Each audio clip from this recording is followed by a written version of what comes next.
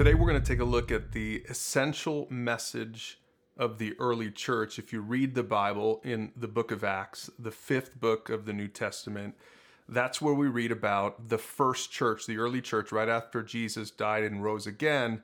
He told the disciples, I want you to go make disciples. And so the early disciples, and remember, none of them were formally trained, right? They were fishermen, tax collectors, just regular people. And now all of a sudden, Jesus is asking them to go and basically start the church. So the question we're going to look at today is, what was the message that they preached? And if you look at Acts chapter 2, 3, 4, and 5, we actually have recorded for us the very first four sermons of Peter, one of Jesus's followers. And the message that Peter preaches, I'm going to boil it down to three main sermon points. All three sermon points appear in all four of Peter's first sermons. So for Christians, we better know what those points are as we try to make disciples. And if you're a spiritual seeker, it's even more important that you pay attention, because understanding these 3 points and responding to the basic message of the early church is a matter of life or death. All right, so here's the first point that Peter preaches. Jesus is the one we've been waiting for. We see it right there in Acts chapter 2, verse 30. Peter says, David knew that God had promised with an oath that one of David's own descendants would sit on his throne. Now, if you were a Jew 2,000 years ago, you would have understood all of the prophecies in the Old Testament that you were waiting for a Messiah, sort of this king figure to show up and lead Israel to glory, right? Kind of like David did in the Old Testament, if you know anything about those stories. And so when Jesus showed up, Peter and James and John and all the disciples, they understood that they were following the Messiah. And so this was a big part of their message, especially in Acts chapters 2 through 5, because they were speaking to a largely Jewish crowd and they were trying to convince them, and this was sort of their hook. They said, hey guys, Jesus is the one that we've been waiting for. Now, most of us today aren't Jews and we don't expect a Messiah to come and save us, but I want you to think about this in your own life. What is it that you're waiting for? If you're a spiritual seeker, what is it that you're looking for? And I want to encourage you that you're going to find in Jesus so much more than what you expected. Here's the second point that we see in all of Peter's early sermons, and it's really basic, that Jesus died and rose again. He says in verse 36, so let everyone in Israel know for certain that God has made this Jesus, whom you crucified, to be both Lord and Messiah.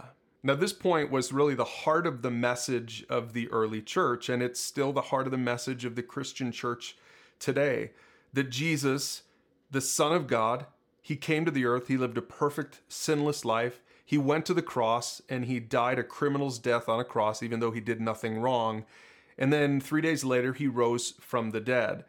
Now, if you were a Jew 2,000 years ago, you would have understood the sort of the temple undertones in this message. You would understand that in the Jewish ritual sacrifice, they would bring a perfect, unblemished lamb, and that lamb would atone for the sins of the people for the whole year. You can read about this in the Old Testament. Try Leviticus chapter 16.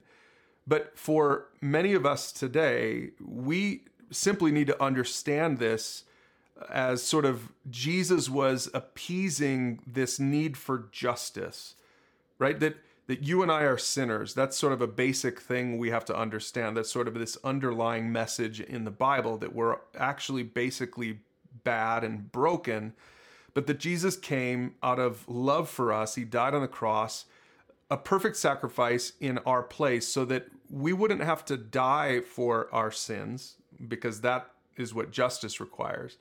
But instead, that we could trust in Jesus, and putting our faith in Jesus would actually save us. And that's actually the third point of Peter's sermon. It's that Jesus alone can rescue. Here's how Peter finished his first sermon in Acts chapter 2. He said, each of you must repent of your sins and turn to God and be baptized in the name of Jesus Christ for the forgiveness of your sins. Now, again, if you're a Christian, then these 3 points are review for you. In fact, I encourage you to go check out Acts chapter 2, 3, 4, and 5 and see if you can't find these 3 points in Peter's first 4 sermons. I think you'll find them there.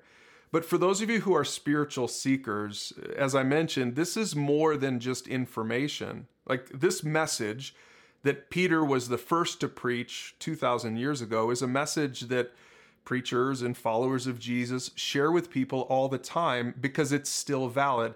You know, what Jesus said, what Jesus did, really can impact our lives. And there are really 3 possible responses to this message. One is moralism. That's where you say, nope, sorry, I have to save myself. Another one is relativism. That's where you say, no, I have to follow my heart. Everything's relative. There's no absolute truth. But the third response is what we see in Acts chapter 2, and it's the response of faith. And this is where a person says, I trust Jesus alone to save me. The truth is, Jesus isn't going to make anyone follow him, but he does invite us.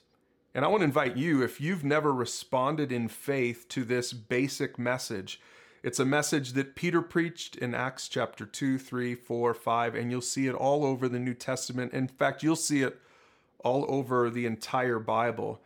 If you've never responded to that basic, unchanging, timeless message, basically the message is that Jesus alone can rescue you. I want to invite you to do that today.